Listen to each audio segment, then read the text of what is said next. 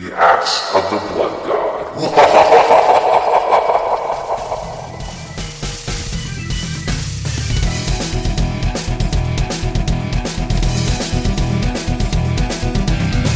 Welcome to another episode of Axe of the Blood God, US Gamer's official RPG podcast.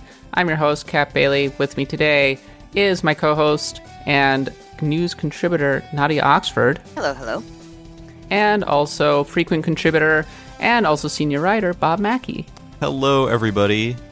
We got another week of RPG discussion. Lots of discussion about the art genre that we love. And this week, we will be discussing God Eater, the new Fallout 4 DLC, and our big one, Super NES RPGs in Perspective. We've already talked about Dragon Quest. We've already talked about, oh god, what else have we talked about? There was a different one that we talked about. Shadow Hearts? We talked about the Mana series. Yes, that's right. That was one I rambled on about forever, and I enjoyed it very much. Thank you for listening. Yes. Well, I mean, it's always nice to be able to get you, like, really talking about something that you really like, Nadia. Because, like, I think you mean like, just because you're super knowledgeable about the stuff that you love, and you just, like, bring so much insight to it. I love it. I'm kind of crazy in that regard. But yeah, it was a lot of fun to just kind of let go and have a good time. Indeed. So yeah, this week is the big one. We're doing Final Fantasy, which God knows, like Final Fantasy 4, 5, and 6 on the Super Nintendo have been discussed enough, but I think that we can get some interesting perspectives. Yes. I think so. Going right to the main topic of discussion, I've been playing the new Fallout 4 DLC, Nuka World, which is set in a amusement park, and you are working with some raider gangs, and effectively it's your opportunity to be the bad guy. If you don't want to work with the Minutemen, the group led by Preston Garvey that is establishing settlements throughout the wasteland and just kind of trying to save everybody, you can instead betray them and join the raiders and go and take over settlements and start raiding camps and just be evil, which is really interesting. Yeah, that sounds interesting, but that's the sort of gameplay that makes me very uncomfortable. It's not something I would be able to do personally. No pillaging for you, Nadia? I'm not much of a pillager. It's just not really my nature. I'm more of a looter, so... Yeah. I could do some quiet looting, but maybe. From someone who really deserves it. I'm with you, Nadia, actually. I have a really hard time going, like, flat out evil in a video game. Mm-hmm. I go, like, but I want everybody to be happy. Yeah. And whenever, like, I go full on evil, like, I'm... like, people get mad at me in the game, and, like, I'm burning things down, and quests that I might have been able to do go away, and usually the rewards aren't good enough when you're evil to justify being evil. The last time I went full evil in a video game was Mega Man Legends 2 on the PlayStation, and part of the reason I went evil is because when you kick animals, you turn evil, so that's obviously not something I would do in video games or in real life, but the thing is, when you kick the pigs, they bounce. So I got addicted to watching the pigs bounce. And then the best part of it all is that when Roll, your sister, like asks you, "What's wrong with you, Mega Man? Why are you so evil? What's going on? You can tell me." And Mega Man, like the dialogue options it gives you is, "I'm very sorry. I'll try my best." And my favorite is, "Oh, leave me alone, you old biddy." So I just so evil, so evil and bad. But yeah, I turned completely black, and you had to pay like $1 million to get better, and I never did make that money. I think the problem with being evil in a lot of games is that when you go evil, like, you go full on chaotic evil, and there's not enough, maybe, like, ends justify the means, like bog standard, Republican evil. Yeah. We hate everyone. I apologize to the conservatives listening to this program. We are very accepting of all political ideologies. They're also leaving the program. I just think of the episode of The Simpsons where it's like cuts to the Republican Party, like, and there's the lightning around the castle. Yeah. And you got the vampire drinking the blood and everything.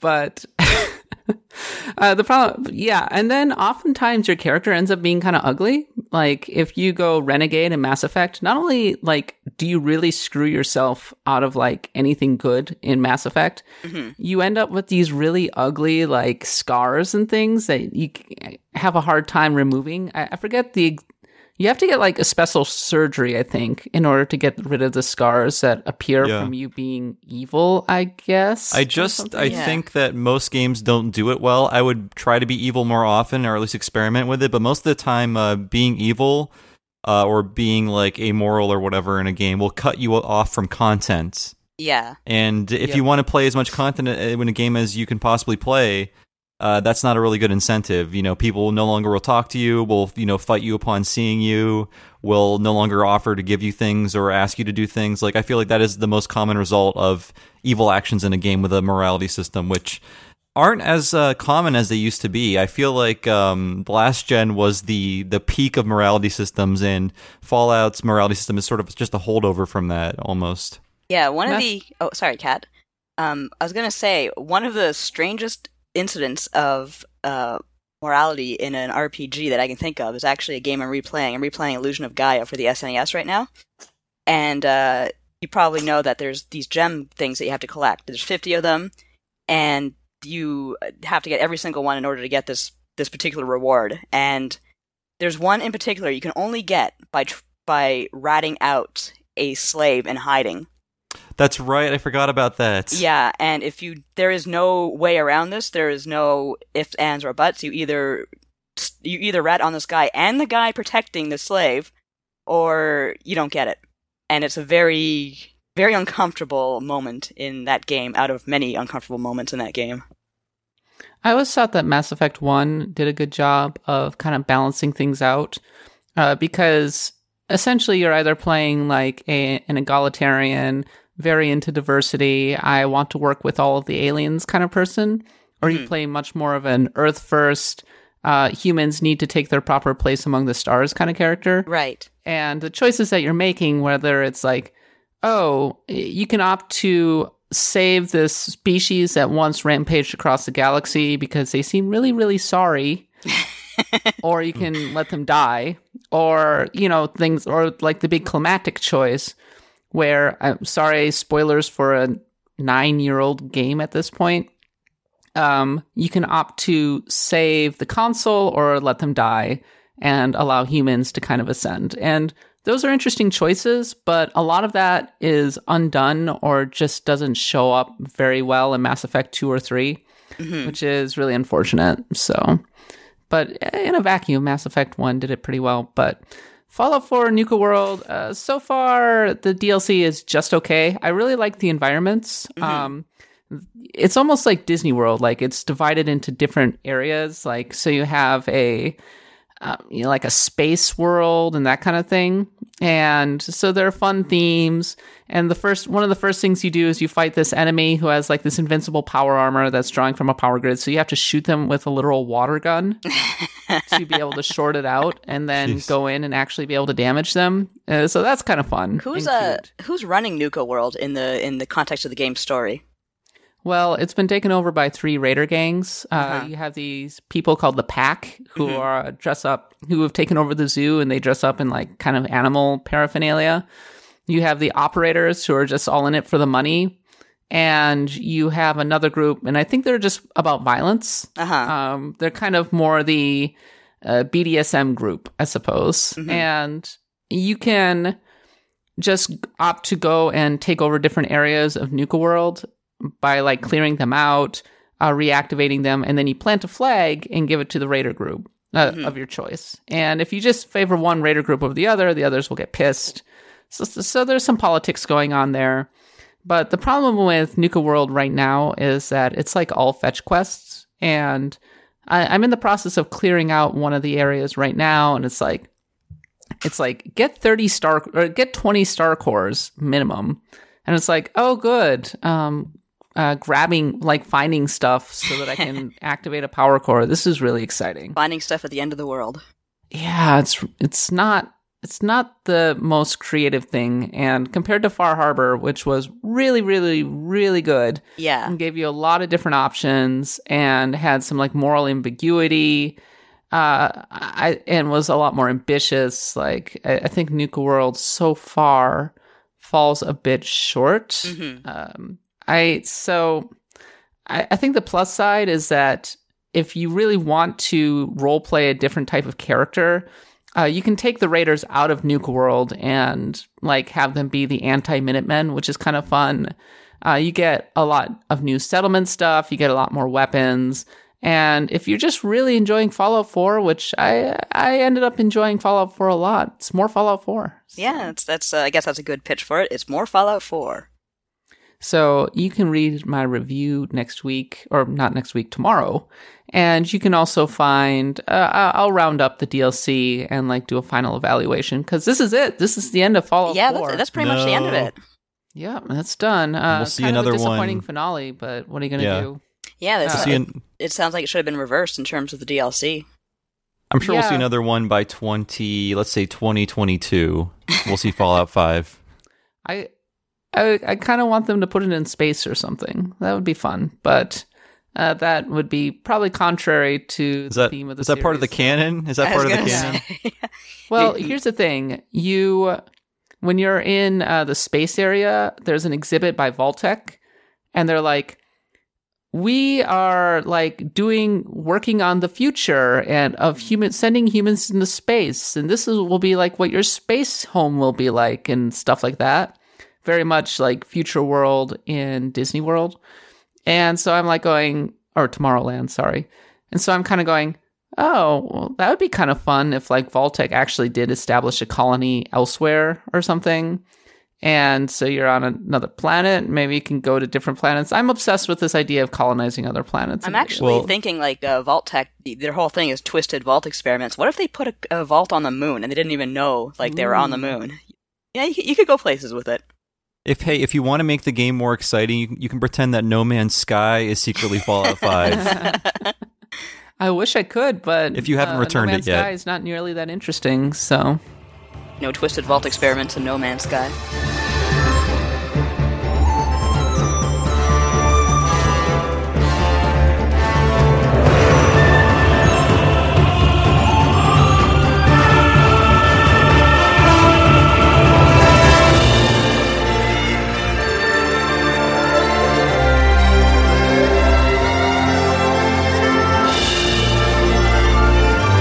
All right, Bob, you were playing God Eater recently. You put a review on the site. I was wondering if you could share your thoughts on it. Sure. Well, it wasn't really a review because it is like 100+ hour game, but I've only played all these Monster Hunter clones sort of like after the fact. I did play through Peace Walker, which isn't totally a Monster Hunter clone, but it does really borrow from Monster Hunter, which of course is Capcom's long-running handheld RPG series about fighting monsters, and there's a lot more to it than that, but that's basically the premise. But it's been weird to go back to these clones now that I realize so many of them exist after playing the real thing, and being not at all surprised that there is nothing like just playing Monster Hunter, because there's just so much time and so much invested in those games and that series, and just so much refined over the past decade that it's hard for a developer working with not a lot of money to make something similar that isn't disappointing. And that's really what God Eater is. It's just basically your bog standard Monster Hunter clone with more of an anime flair to it, but at the same time, for as close as it is to Monster Hunter, that just makes it, you just completely compare it in every way, which may be a little unfair, but again, they are trying to be that, but that thing is already in existence, so I'm not sure why this game should exist or what justifies it being around or justifies anyone really spending time with it. I don't know if you folks have ever played any Monster Hunter clones or anything like that, or even Monster Hunter. I mean, I've played Monster Hunter, but I have not played a lot of Monster Hunter clones. I played back like 5 years ago or something on the PSP. There was a Monster Hunter clone from Square Enix called like Arcane something. Oh, I remember that. There's been so many. There's like Soul Sacrifice and Freedom Wars, and just over time, they mostly started at the turn of the last decade. That's when Monster Hunter was really at its hottest, before like mobile games completely took over Japan and everyone was playing it on PSP. But a lot of these started in the late aughts and early teens, these Monster Hunter clones, and they're still continuing apparently. Yeah. I mean, I played Final Fantasy Monster Hunter clone earlier this year, and it was okay. Yeah. It wasn't amazing. Oh, I forgot about Final Fantasy Explorers. That's part of it too. Yeah. Yes, that's right. But again, it sucks that I can't remove Monster Hunter from my brain in order to, properly in quotes evaluate this game. If I want to dip into like some high level stuff here, unfortunately, all things are defined by their relationships to other things, and I point that out in my write up. Like, this game exists in a reality with Monster Hunter, so with everything I see, I just can't help thinking that's better in Monster Hunter, that's better in Monster Hunter. And I streamed it, and my stream is just a constant stream of my stream is a stream of comparisons to Monster Hunter, where I say like, take a drink every time I say Monster Hunter and you will die, because I probably said it at least 500 times to the point where the words Monster Hunter lost all meaning. But just playing it on the stream, I'm like, this just feels kind of cheap and floaty, and the animations aren't great, and the design is just kind of tacky and garish with none of the nuance or the kind of humor of Monster Hunter. And then like later that day, which I think was yesterday, I jumped back into Monster Hunter again, and I was like immediately like wow, even on a 3DS screen, there is so much more detail. Everything is much more visually interesting. There's so much nuance to the animation. Like, my character's weight will slightly shift if I'm on a slight incline, and just everything moves so much better. I mean, just it's pretty astonishing just how much better and different the real thing is compared to what is trying to copy it. And Soul Eater could have Soul Eater. What is it called again? Wait, what's this game called? God Eater. Soul Sacrifice. God Eater. Soul Burst. God Eater 2 Soul Burst? I don't know what its name is. God Eater 2, let's just say that. I think it probably could have done better if it didn't try to copy Monster Hunter so specifically, because even certain things down to like the button placements are the same. Wow. Well, didn't you say that Monster Hunter or God Eater was basically Monster Hunter with waifus? Pretty much, yes. I mean, like, it is for the the horned up teen demographic, which many Vita games are for. It started on the PSP, of course, but it's like, the first character you meet is a cat girl with significant underboob. So it's like, that's my first character. I'm not going to listen to this story anymore because I don't care.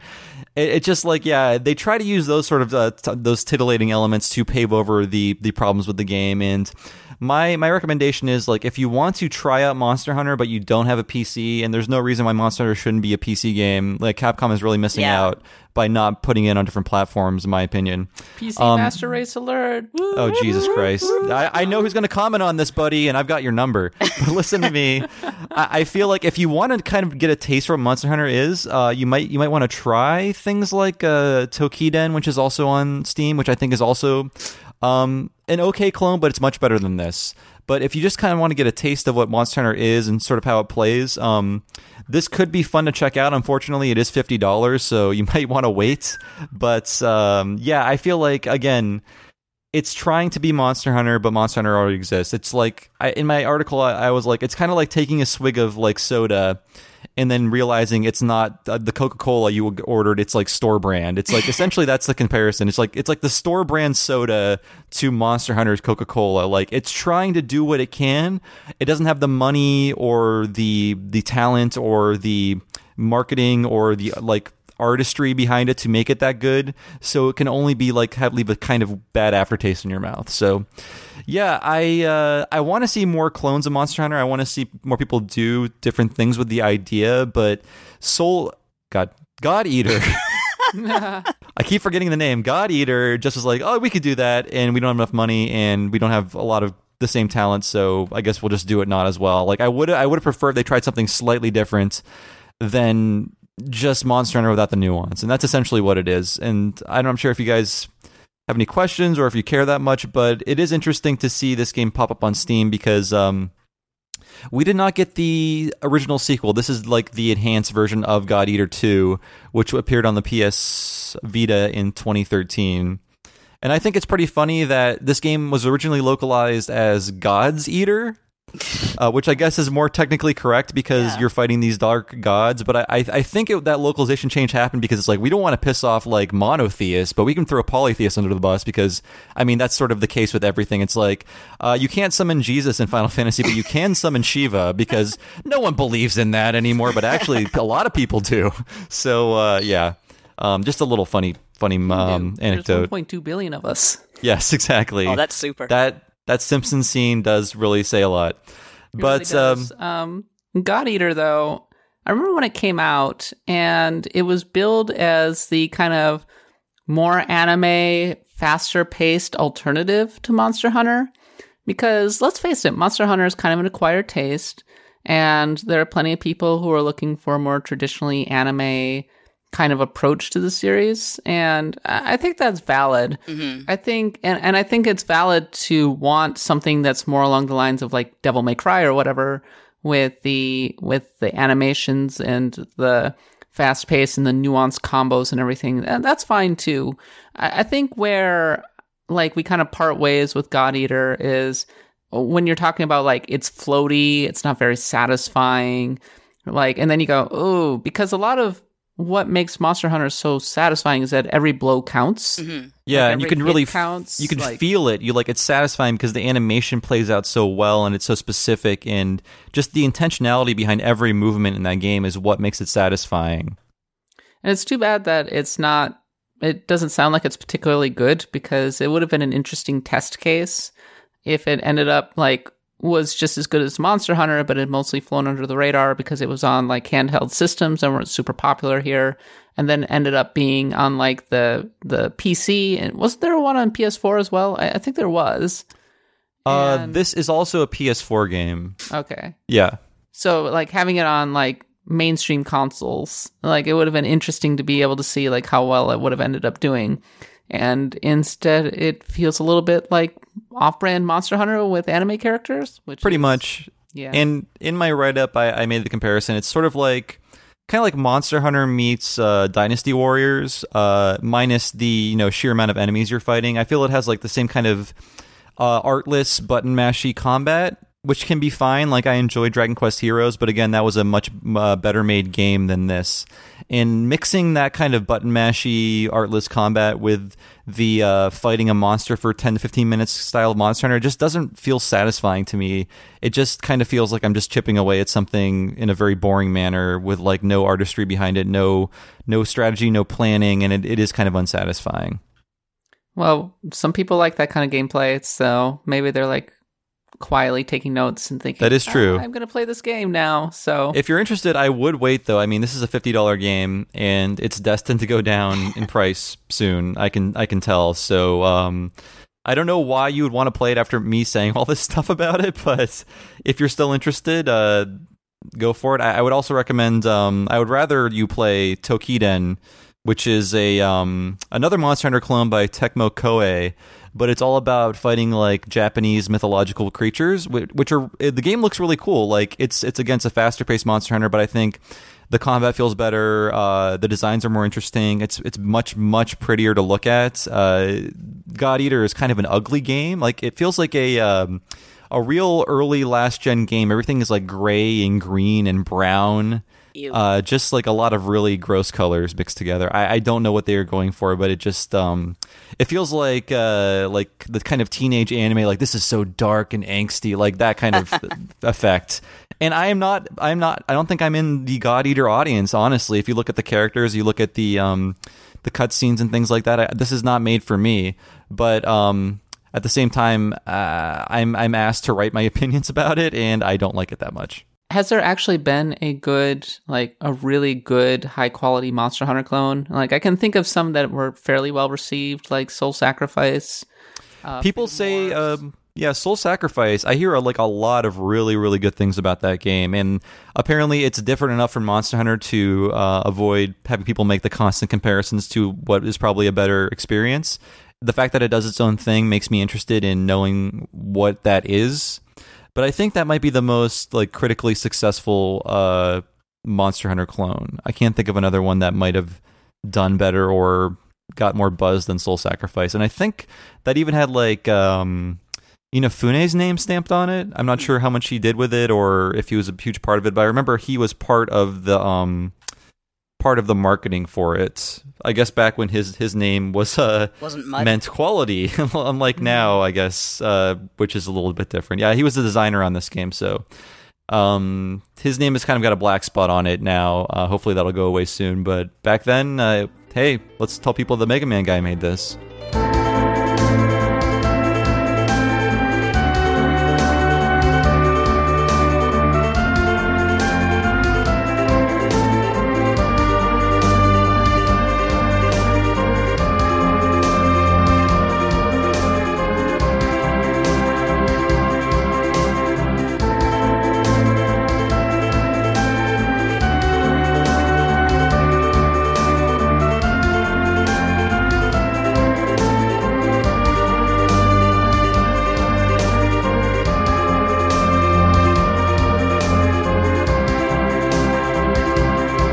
Okay, time to move on to the next segment, which is the Super NES in Perspective series that we've been working on. As I already mentioned, we already did Dragon Quest and we did Seiken Densetsu, but it's time to move on to the big one. It's time to move on to Final Fantasy, which of course, I wouldn't say that it came into its own on the Super Nintendo because, I mean, the original Final Fantasy was actually fairly popular in the US in a way that the original Dragon Warrior was not. Yeah. And of course, it famously saved Square back in the day. So, like, Final Fantasy was certainly well established, but I think a lot of people would say that the series I do want to say, Kat, kind of owned the Super Nintendo. That Final Fantasy story is apocryphal. It's one of many stories. I heard that it's false advertising. This isn't final at all. Yeah. But this isn't the Final Fantasy. That is also like the Final Fantasy thing. I think it was going to be Sakaguchi's last game. I think really what it was though was they wanted something with 2 Fs in English to be like catchy, since it's sort of like a catchy device in Japanese. Mm-hmm. And I think that is where it came from. And it was going to be called Fighting Fantasy, but that was a trademark term. So we can all just calm down. We can all just calm down about that final part because that was never intended initially. I didn't realize the whole Fighting Fantasy because I was into Fighting Fantasy too. But wow, okay, that would have been trademarked. Yeah.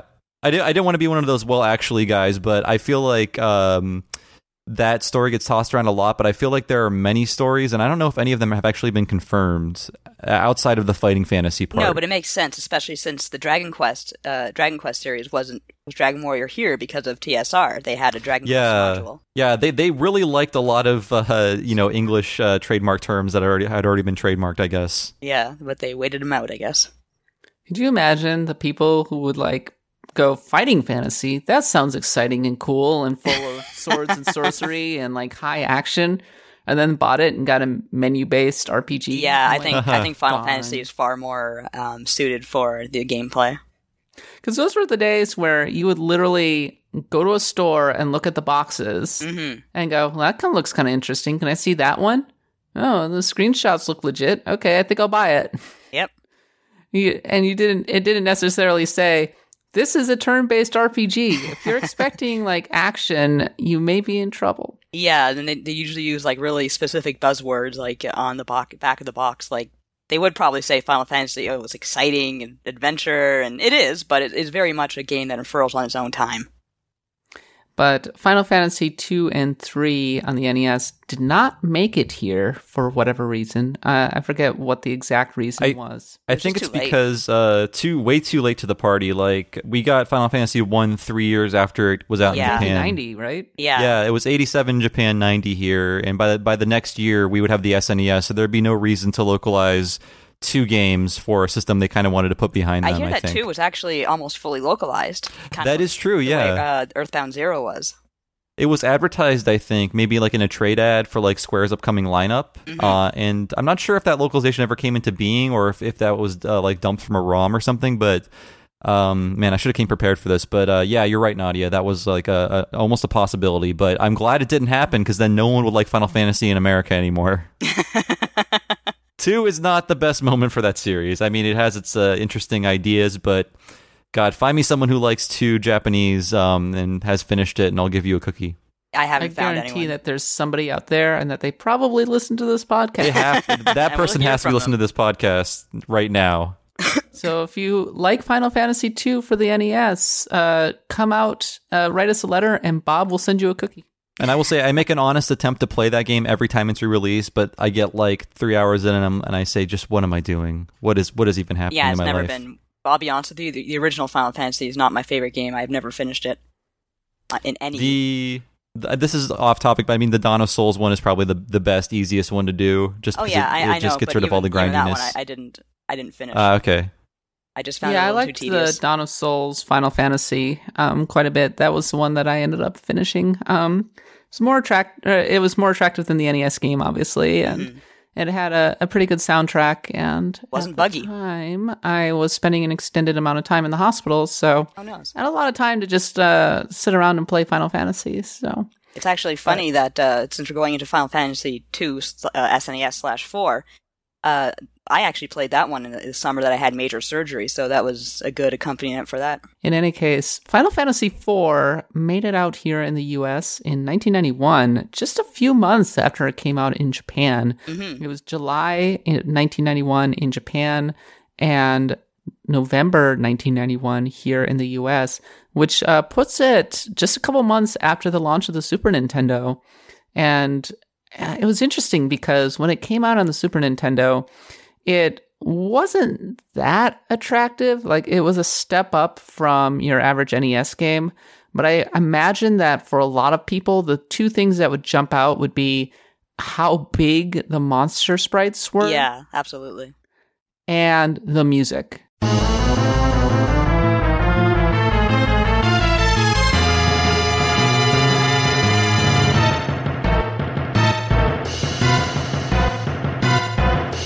Yes. Because, oh my god, like, even in the music was the biggest step up, yeah.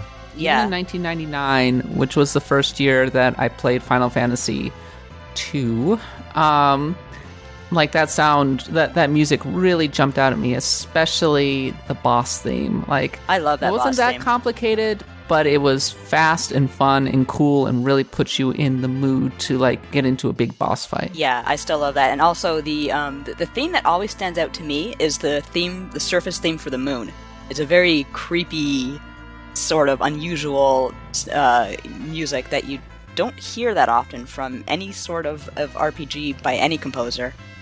It's very unusual.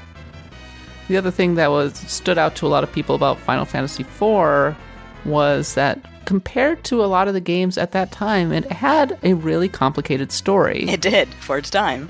And for those who did not play PC RPGs in like the 80s and early 90s here in the US, like, this was their first real taste of like a hardcore RPG story. Mm-hmm. And yeah, it was overwrought. Let's be honest. Like, there are a lot of people dying and then come back into life. Yeah, but it is easy to follow, which would not be the case for every Final Fantasy game. That is true. It is a very traditional, very easy to follow story. It's a very fairy tale kind of story. I mean, it is very anime too, but I feel like it is just very easy to follow beats. You know why everybody's doing what they're doing. You know what everyone's motivation is. Everyone has their own story. It's very straightforward, and I think the series lost that a bit in the following decade. Mm-hmm. What's interesting is that the character of Cecil was not your typical Final Fantasy protagonist, right? Yeah. He was a Dark Knight. He was older. He was married. And he was on a quest of redemption. And he wasn't angsty precisely, but he knew that he had committed like terrible crimes. Actually, sorry, Kat. I was going to say one of my favorite things about replaying Final Fantasy IV, and one of the reasons I go back to it, is just that whole arc of redemption that Cecil goes through. When he lands on the beach after all his friends he figures are dead because he thinks they were killed by Leviathan. He's alone. He has to go back to Mysidia, and that's where he has to basically redeem himself for everything he's done, because he basically killed a whole bunch of people. I think he's pretty angsty, though, but in a tolerable way. Like, in the beginning of the game, before you go to Mist, and he's in his bed, sleeping in his full armor, of course, Rosa comes up to talk to him, and he does seem incredibly angsty, I think. I feel like he's very conflicted, but again, they don't have a lot of text to spend in these old games, so you're not just reading paragraphs upon paragraphs of this guy, like, whining about his life. Yeah, absolutely. Of course, Final Fantasy II here in the US was infamously Final Fantasy IV Easy Type. That's wrong. No? Wrong. Yeah, Bob's got the right of it. It was. Yeah, it this has been a misconception. Elements. Yeah, this has been a misconception that I think everybody was under for a long time. And I wish I looked this up ahead of time, but Easy Type was a version of the game later released in Japan that's actually easier than the American version. The American version was made easier in some cases, but I believe Easy Type is an even easier version. It is. Based on the American version, but only released in Japan. So they did change things for us, like dummying out certain skills and making, I believe there's just one healing item instead of there being a bunch of them. But yeah, Easy Type is a different beast altogether. I'm sorry for correcting you so much on this, Kat. No, don't worry about it. Use like a post to make my voice sound less condescending. I'm a true gamer boy. with all the facts. Well, Final Fantasy II certainly picked up a lot of fans. It didn't necessarily like revolutionize RPGs here in the US. Like RPGs are still seen as a really niche genre on consoles, but is it fair to say that Final Fantasy was the most popular console RPG at that time? I would think so. Yeah, it would have to be, really. I'd say Phantasy Star was a distant second on the Genesis. Yeah, well, the Genesis was like certainly rising at that time, but I don't think a lot of people, and Phantasy Star was a part of it, but it wasn't. Yeah, I would say that Phantasy Star was probably a distant second, but a very good second, right? Mm-hmm, absolutely. It was a very good game. I found that, like, okay, so I played Final Fantasy 1, didn't quite get it. My stepdad at the time, who was my new stepdad, and now my current stepdad, he was way into RPGs, a huge nerd. He did tabletop gaming and stuff like that, and he would be playing a lot of video game RPGs, and they were sort of new to me, so I would watch him play them and try to figure them out. And this is the one that, like, he would come home from work every day and play a little bit more, and I would watch him, and I would just be so enthralled by the story and, like, all the crazy monsters and things like that. And I watched him finish the game, and that's when I decided that I needed to play it, and that's sort of what kicked off my RPG love in, like, 1991 or 92, just... Aww. This game alone. And I did play, I did have Dragon Warrior 2 before that.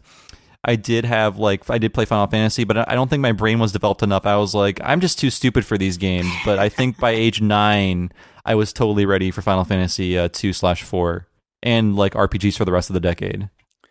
Well, Final Fantasy V was possibly going to come out here. There was word of a game called Final Fantasy Extreme, which would have been Final Fantasy V. That was going to be a later PC port, I believe. That was what the Extreme was. Okay. Yeah. I had always heard that Final Fantasy V might have come out here. That's strike 3, Cat. This is my podcast now. You're fired. But it never did come out here, and was... We got Baby Quest. And it was for quite a while. It was the...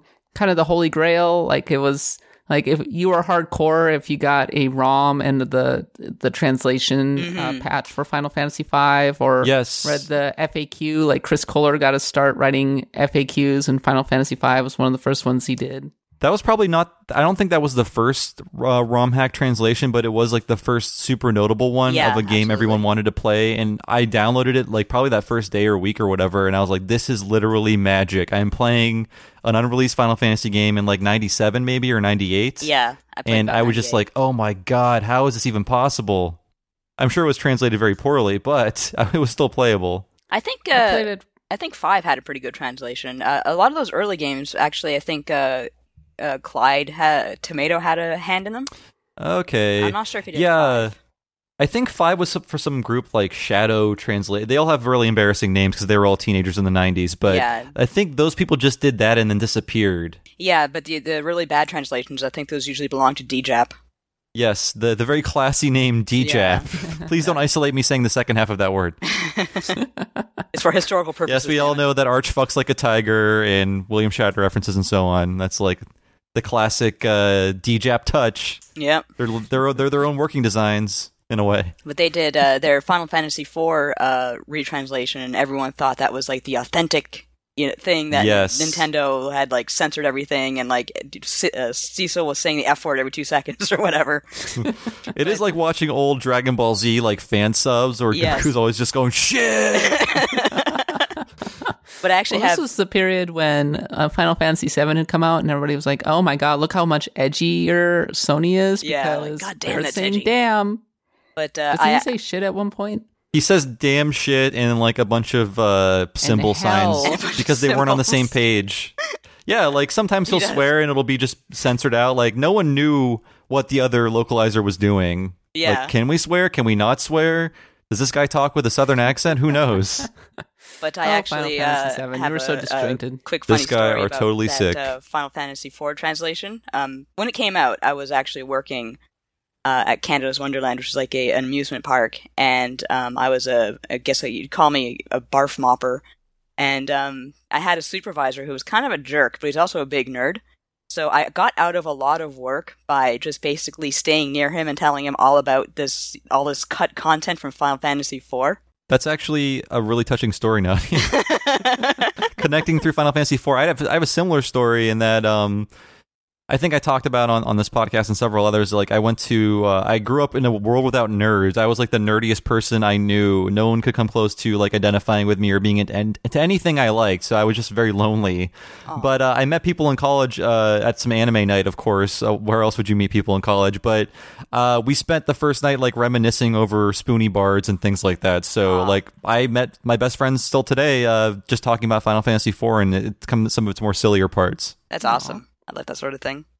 But no, I did not play Final Fantasy IV until I got a Super Nintendo in 1999. And I was working at a KFC at the time, and our assistant manager, who, interesting guy, lived in his parents' attic, and probably, I think, smoked a lot of weed, but to me, it was like, oh my God, you are so cool because you have all of the video games and you're older and you can drink and stuff. That's nice. What I'm aspiring to, Kat. Don't be so judgmental. But he loaned me Final Fantasy IV. Oh, that was nice of him. That was the first time I got to play it. But I had already played Final Fantasy VI. Yeah, see, I played 4 after 6. So I was like, oh, wow, this looks a lot worse than Final Fantasy VI. And I actually played it for a while, but then the battery died on me, and my save got erased. So it was many moons before I finally beat it. I played them in order, and I mean I played 5 after 6 and probably after 7, but 4 is probably the RPG I finished the most, mainly because it's really easy to follow. It is maybe 20 to 25 hours, probably not even that if you know what you're doing. And there's not a whole lot of grinding. The game is very well designed in that it knows what abilities you'll have for the things you're facing. Yeah. So like the bosses are kind of like puzzles. Like the developers know what you're able to do, what your capabilities are, what your limits are, and everything is designed for that kind of linear character growth. Mm-hmm. Outside of the moon, I have to say fuck the moon, it's way too hard. But I love the moon on the DS version is when that's the one version of the game I haven't finished because the moon. The DS version, they made it way too hard. A lot of huge difficulty spikes. The battles are a lot slower because they're animating kind of cruddy DS polygons.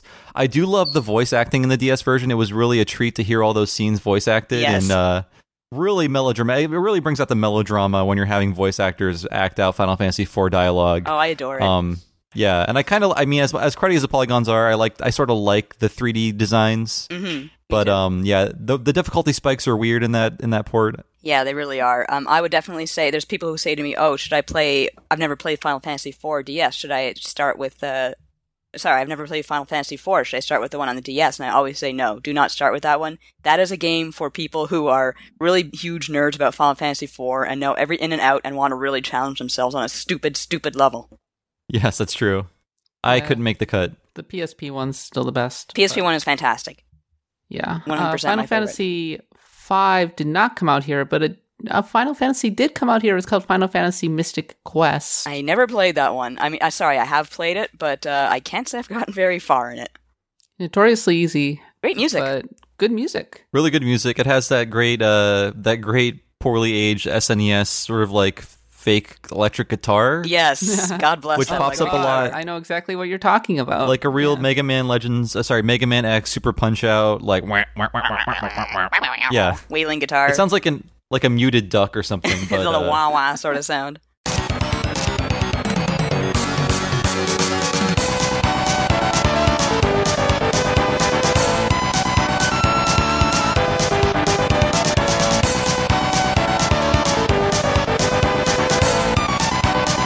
Yeah, it's a very muted guitar sound, but yeah, a lot of music is like that. A lot of it, like the boss battle theme, is really cool. And I played through, and it was fun. It plays more like Final Fantasy meets like sort of like a board game style setup. Mm-hmm. It does feel kind of patronizing, like, oh, you Americans, you're too stupid. The fact they called it Final Fantasy USA in Japan is just like, you tug your collar moment. Well, it was what we deserved.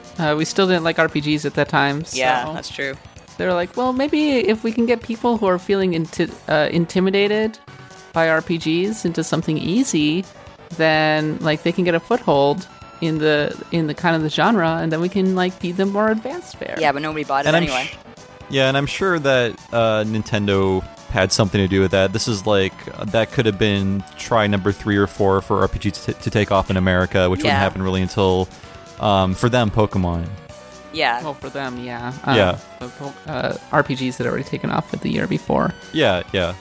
But of course, is it fair to say that maybe the Super Nintendo among RPG enthusiasts best remembered for Final Fantasy VI or Chrono Trigger? Oh, yeah. Yes, 100%. 6 and Chrono Trigger. I mean, Chrono Trigger, I love 6 to death. I have a really intense personal connection with it, but I think Chrono Trigger is sort of like the platonic ideal of the 16-bit RPG experience. Yes. It feels like very complete and thorough, and every element of it is very... everything about it is very thoughtful. I can't feel like there's any weak spots in that game. And again, it's like a 20-hour RPG, which is just ideal for me, and I can play that game over and over and over, which is it's designed to be played over and over, so that helps. I've played it several times over, but I remember it was such an innocent time when I actually had the internet by the time Chrono Trigger was a thing. Through my school, we had an internet connection, and there were people on these like online text BBSs arguing about how Final Fantasy VI was so much better than Chrono Trigger, and Square Enix was really slipping with Chrono Trigger. So, just in case you think anything is new under the sun, is so freaking stupid. There is nothing new under the sun. The 90s. Yep.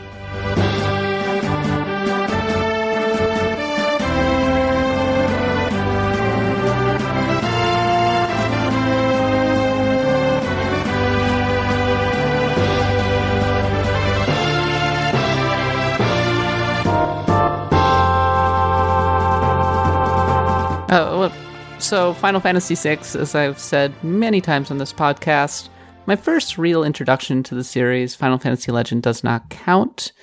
And I was like really blown away by it. Oh, yeah. This was 1999, 2000.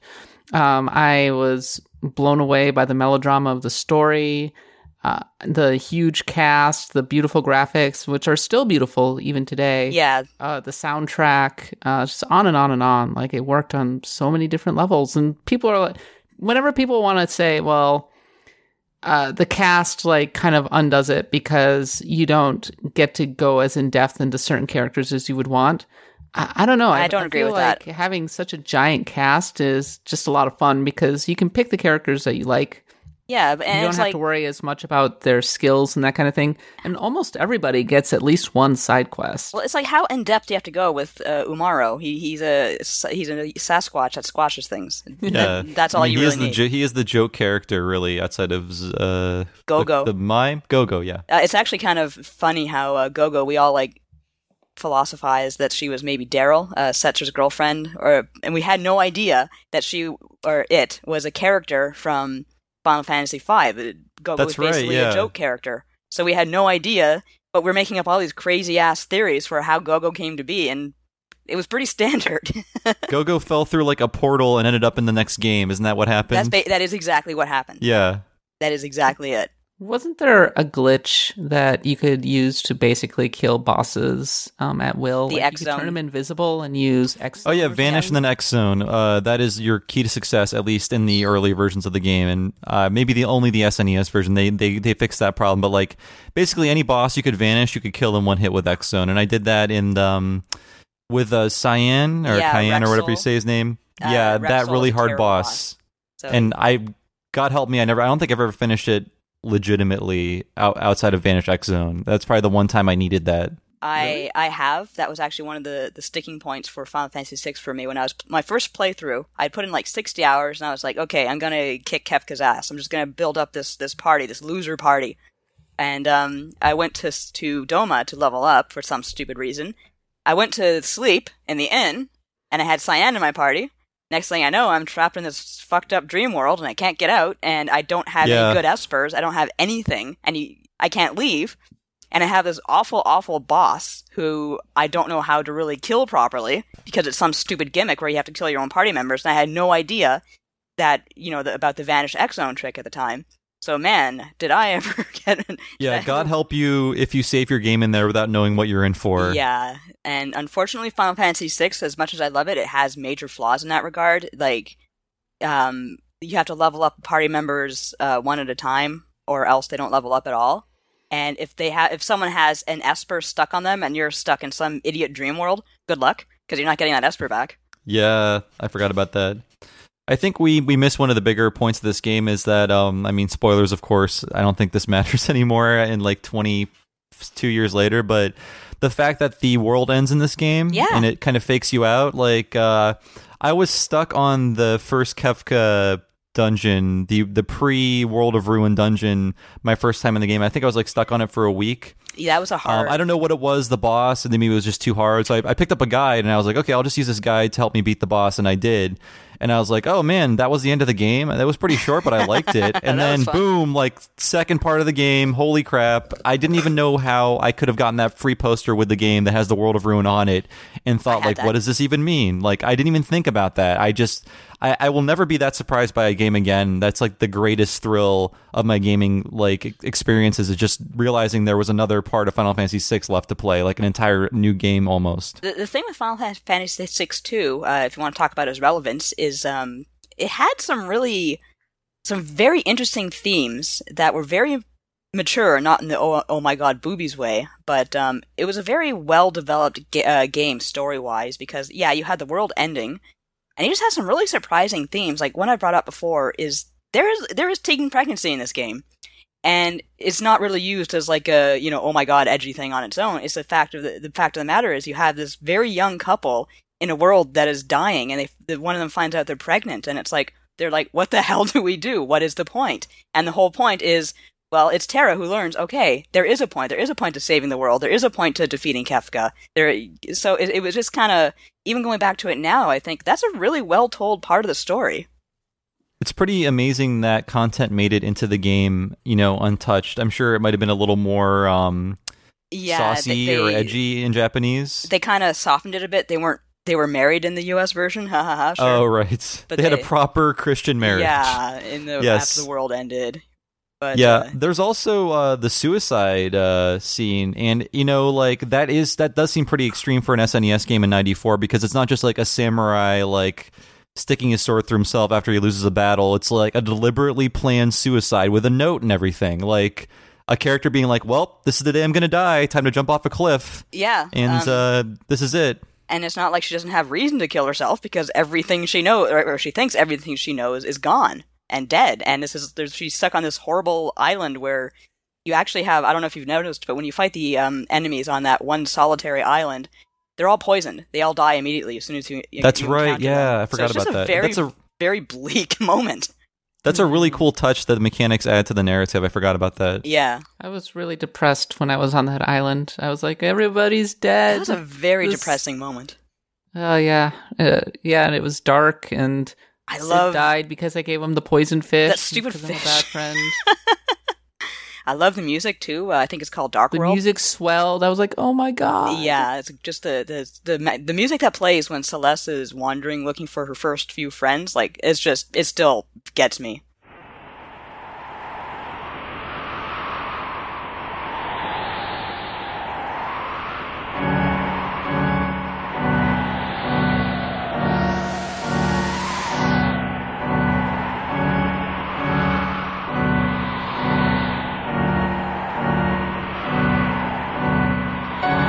It's just like, is it just like the wind blowing and like this organ dirge coming in? Yeah.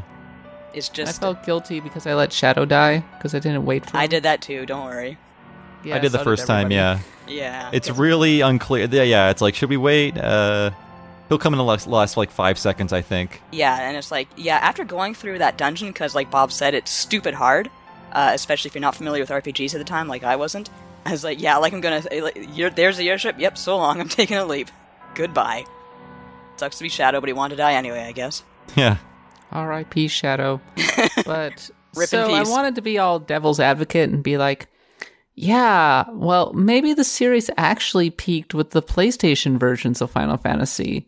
But man, when like sitting here talking about the Super NES versions, I don't know that I can credibly make that argument. So I don't know. It's hard to say because just by terms of the sheer technology these games are running on, the SNES games can't help but age way, way, way better than even like things like Final Fantasy IX, which is a pretty good-looking PlayStation 1 game, but then again, it is a good-looking PlayStation 1 game, which is not that good-looking to begin with. Yeah. In terms of just like... Yeah. There are no like weak points, right? I mean, even arguably the weakest of the Super Nintendo ones, mainline Super Nintendo ones, not... Sorry, Mystic Quest, you don't get to count in this regard. Final Fantasy V, like, is still very well regarded by fans. Yes. Yeah. I'd say jumps in and does the Fiesta, the 4-job Fiesta and everything. So the one downside to 5, which I don't consider a downside, but like there's no characters anybody cares about or likes. Yeah. Just like and for a while the main character was known as Butts. Yes. I was about to say because I believe in Japan it's like Batsu. Yeah.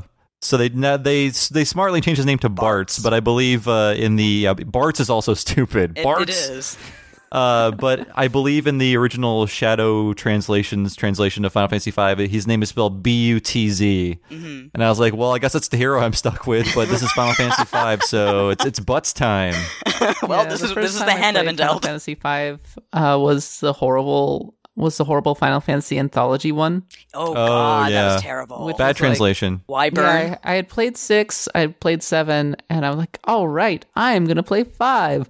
What is this? Oh my God, the load times. And of course, the English translation was freaking horrible. I just love, I still adore how Wyvern got turned to Wyburn. That makes my heart soar every time I see it.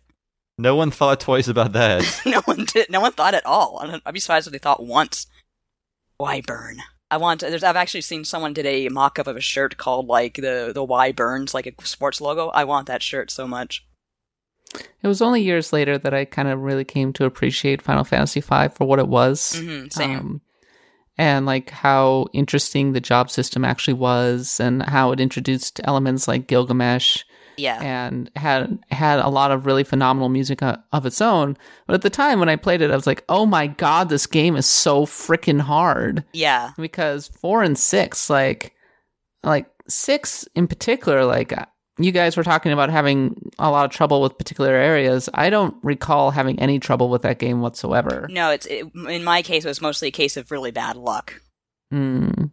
Yeah, in 6, you can there are a lot of game-breaking items too that are not hard to find. Yeah, there are lots of ways to tailor your gameplay to make it totally indestructible. Not even just Advantage X Zone, like using the two-hand ability and then the offering or whatever. Genji Glove and offering. So you do like, 8 attacks per turn? Yeah, and the Atma weapon. And I definitely had Genji Gloves. Yes. You pair that with 2 Atma weapons at full health and you're just everything's dead. Plus, yeah, exactly. The whole Esper system, like anyone can learn any magic. And yes, there's no I penalties. used Ultima a lot. So much Ultima. Yeah, Gem Box and the Dual Cast Relic. Mm-hmm. So you get like 2 Ultimas per turn for 1 MP each. Yeah. This game needed to be like adjusted a bit. I think. I don't know if they thought like because it's just so easy to break. Yeah, you've seen Let's Break Final Fantasy at the time. Like God knows Final Fantasy VIII was uber broken as well. Yeah. Oh my God, even more. Yeah, but Final Fantasy VII as well. So Final Fantasy VI, its bugs are just legendary. Like, have you ever seen the Shadow Empty Party bug? It's the one thing that when I just think about it, I start to laugh because basically there's this bug you can do, and it's very easy to pull off, of course, where you recruit Shadow in the World of Balance, and then you just make him your only party member. And the thing with Shadow is once you fight a certain number of battles, he takes off, right? So you can make it so that he's the only person in your party, and he takes off. Oh. And you have this screen playing the battle music. No one's there. It's just going on and on like an asshole. And it's... The Final Fantasy's over. If Final Fantasy's over, goodbye, world ending, too Go bad. home. And there's a great... And Shadow just, before he leaves, he gives his whole spiel about how I have earned my fee, goodbye. It's so stupid. That is stupid. There's also a really good Let's Play on the Let's Play archive, lparchive.org. I think it's called Let's Break Final Fantasy VI. That's fantastic. I read and there's this glitch you can do where you start a new game, you don't save your game, you play up until you get the airship, then you die. Then I believe you spawn with the airship outside of Narsh, or wherever the first point in the game is. And this is a very broad overview, but it gives you the airship way before you should ever have it. Yes. And the game does not know what the hell to do at that point. So there are just so many different ways to just mess with it. Like having an airship that early, it's insane. Like you have to see this. I've actually seen that whole LP, and the part that blows my mind most is that somebody made it. This LP made it so that Terra basically conceives herself with her father. Like, you see her sprite in the place of Madeline or whatever her name was, and I'm just like, my mind is broken. This sounds like fanfic now. It's totally fanfics. Twisted fanfic, but fanfic nonetheless. So I'm curious, what did Final Fantasy ultimately mean for the Super Nintendo? Oh, God. Like, just... Well, first of all, if nothing else, just how much that sound chip could be pushed to the limit. Because... yeah, it's definitely, I think, Uematsu's best, probably like where he peaked as an artist. Yeah, I agree. And not that he got a lot worse, but I mean, we all have, I mean, every artist has their sort of peak performance years where they do their best work. Hopefully mine are still ahead of me. But yeah, like I feel like he could do no wrong at this point. He was firing on all cylinders, making so much music, operating on like leitmotifs and things like that, which was sort of a new thing for the series. Just very complex musically, and it's funny because the game has sort of like an operatic theme. Obviously, there's an opera in the theme, but the characters of Celis and Terra, whose name is Tina, is based on the opera. I believe it's called La Celestina or something Celestina. Oh, I didn't know that. So yeah, the names of the characters are basically that name of that opera split in half. So they definitely had some operatic ambitions for this story, and it's a very operatic story, just with the sheer amount of tragedy involved. Yeah, there's a little bit of tragedy going on. Yeah, and also if you call Terra Tina, I don't know what to think about you. Terra's Don't die on that hill. Don't die on that hill. No, that's a dumb hill to die on. Terra, I mean, you probably know the story how Woolsey wanted something exotic sounding, but Tina is not the name. It's not a name that sounds exotic in English. So Tina in 1994 would sell you a hot dog on a stick. Yeah, she would not be an Esper. Yeah, so he looked out the window and saw the word Terra, and he said, "Oh, that's a very good sounding name for like a magical being," and he went with it. It's a good name. It is. It's perfect. And I believe Sabin was Matthew. Yeah. Or Mash. So they did change that, yeah. I think that was like just the Japanese transliteration of Matthew, like Mashu. Mashu? Yeah, something like that. Yeah. Oh, okay. What do you know? With Final Fantasy, at the time, like, there just wasn't a lot of games out there on consoles, and I'd like to stress that. Yes. That were as intelligent or like as ambitious as an RPG like Final Fantasy. I mean, Phantasy Star 4 and Phantasy Star 2 and 4 were certainly games that came close in a lot of respects, and I'm sure the Phantasy Star defenders will come in and tell you all the ways that Phantasy Star like really stood out in those times. But Final Fantasy, like, man, like, what were we playing at that time, right? Yeah. I mean, we were playing Mario Kart, Mario World, and, you know, Mortal Kombat, and Street Fighter, I think, by that lots of action games, shooters, platformers, and licensed games like Addams Family or whatever. There was certainly nothing wrong with that. Like, there were a lot of fantastic games on the Super Nintendo at that time, but man, Final Fantasy just stood heads and shoulders above so many other games on that console. And there's a reason that. And they've held up incredibly well, right? I mean, I've like replayed them. Like the fact that you can pick them up and play them pretty much any time and go, these are still great games. I mean, they're a little melodramatic. If only we can go back in time and slap the screenplay out of Sakaguchi's hand and say, no, you do not do this. Movies are for movie makers, not you. Go back to Video Game Town. And then he'd like walk away sadly. But then you save Final Fantasy. Well, maybe the seeds... I'm not saying that Final Fantasy like is dead or that there was actually a demise, but the seeds of its decline were sown in the PlayStation era, where like the focus became a lot more on cutscenes, and character designs started taking precedent a little more over like actual well-drawn characters. Yeah, is maybe what were kind of the seeds of the series kind of sliding down a little bit. A lot of people will say that, well, I'm not going to get into that, but Final Fantasy, I feel like, was kind of Square's creative peak. And that might have been a case of, I don't know, like art through adversity. Like they had just enough tools at their disposal to be able to create really interesting stuff. but not enough that they could go really freaking bonkers. Yeah. And like realize their every kind of cheeseball like fantasy with the consoles. So we hit like a really happy medium with Final Fantasy on Super Nintendo. I feel that way too. I do feel like over time, I feel like Sakaguchi was an important voice in the series, and it's sad that he had to like go away because I did enjoy other things he's done. Like I really liked, was it called Last Story? The Last Story? Yes. Yeah, Last Story. Yeah, I feel like that could have been an interesting series. It was a little rough mechanically, but I felt like this has sort of that Final Fantasy vibe that I like. And yeah, I hope he does different things than Terra Battle in the future because I don't really care about that. Terra Battle's actually fun. We would not still be on Final Fantasy 15 or whatever if Sakaguchi were still on the series. We'd That's be probably up to, like, true. Final Fantasy 20 or whatever. Yes, that is very true. Well, I mean, we wouldn't take a 10-year break for 13. That's for sure. Yeah, absolutely. Like he would have gotten those games done, and maybe people would have been like, "Man, these are stale," or maybe not. Maybe he would have continued to grow as a game director. Maybe I would hope some so. Really interesting stuff.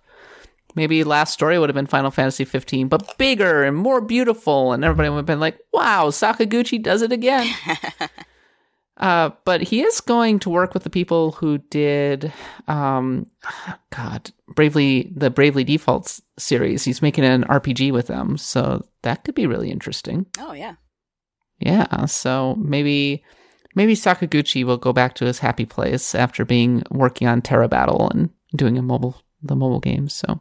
Have you seen, by the way, like the pitch video for Terra Battle? I think we talked about this at some point in our lives. It's like getting his buddies together and getting he got drunk. people drunk on camera agreeing to work on the game. I think that was the plan. Like, I've got you on video saying you're going to work on the game. They wake up hungover the next morning with an email in their inbox like, "Hey, you're going to work on my game." Video's attached. Video's attached. Yep.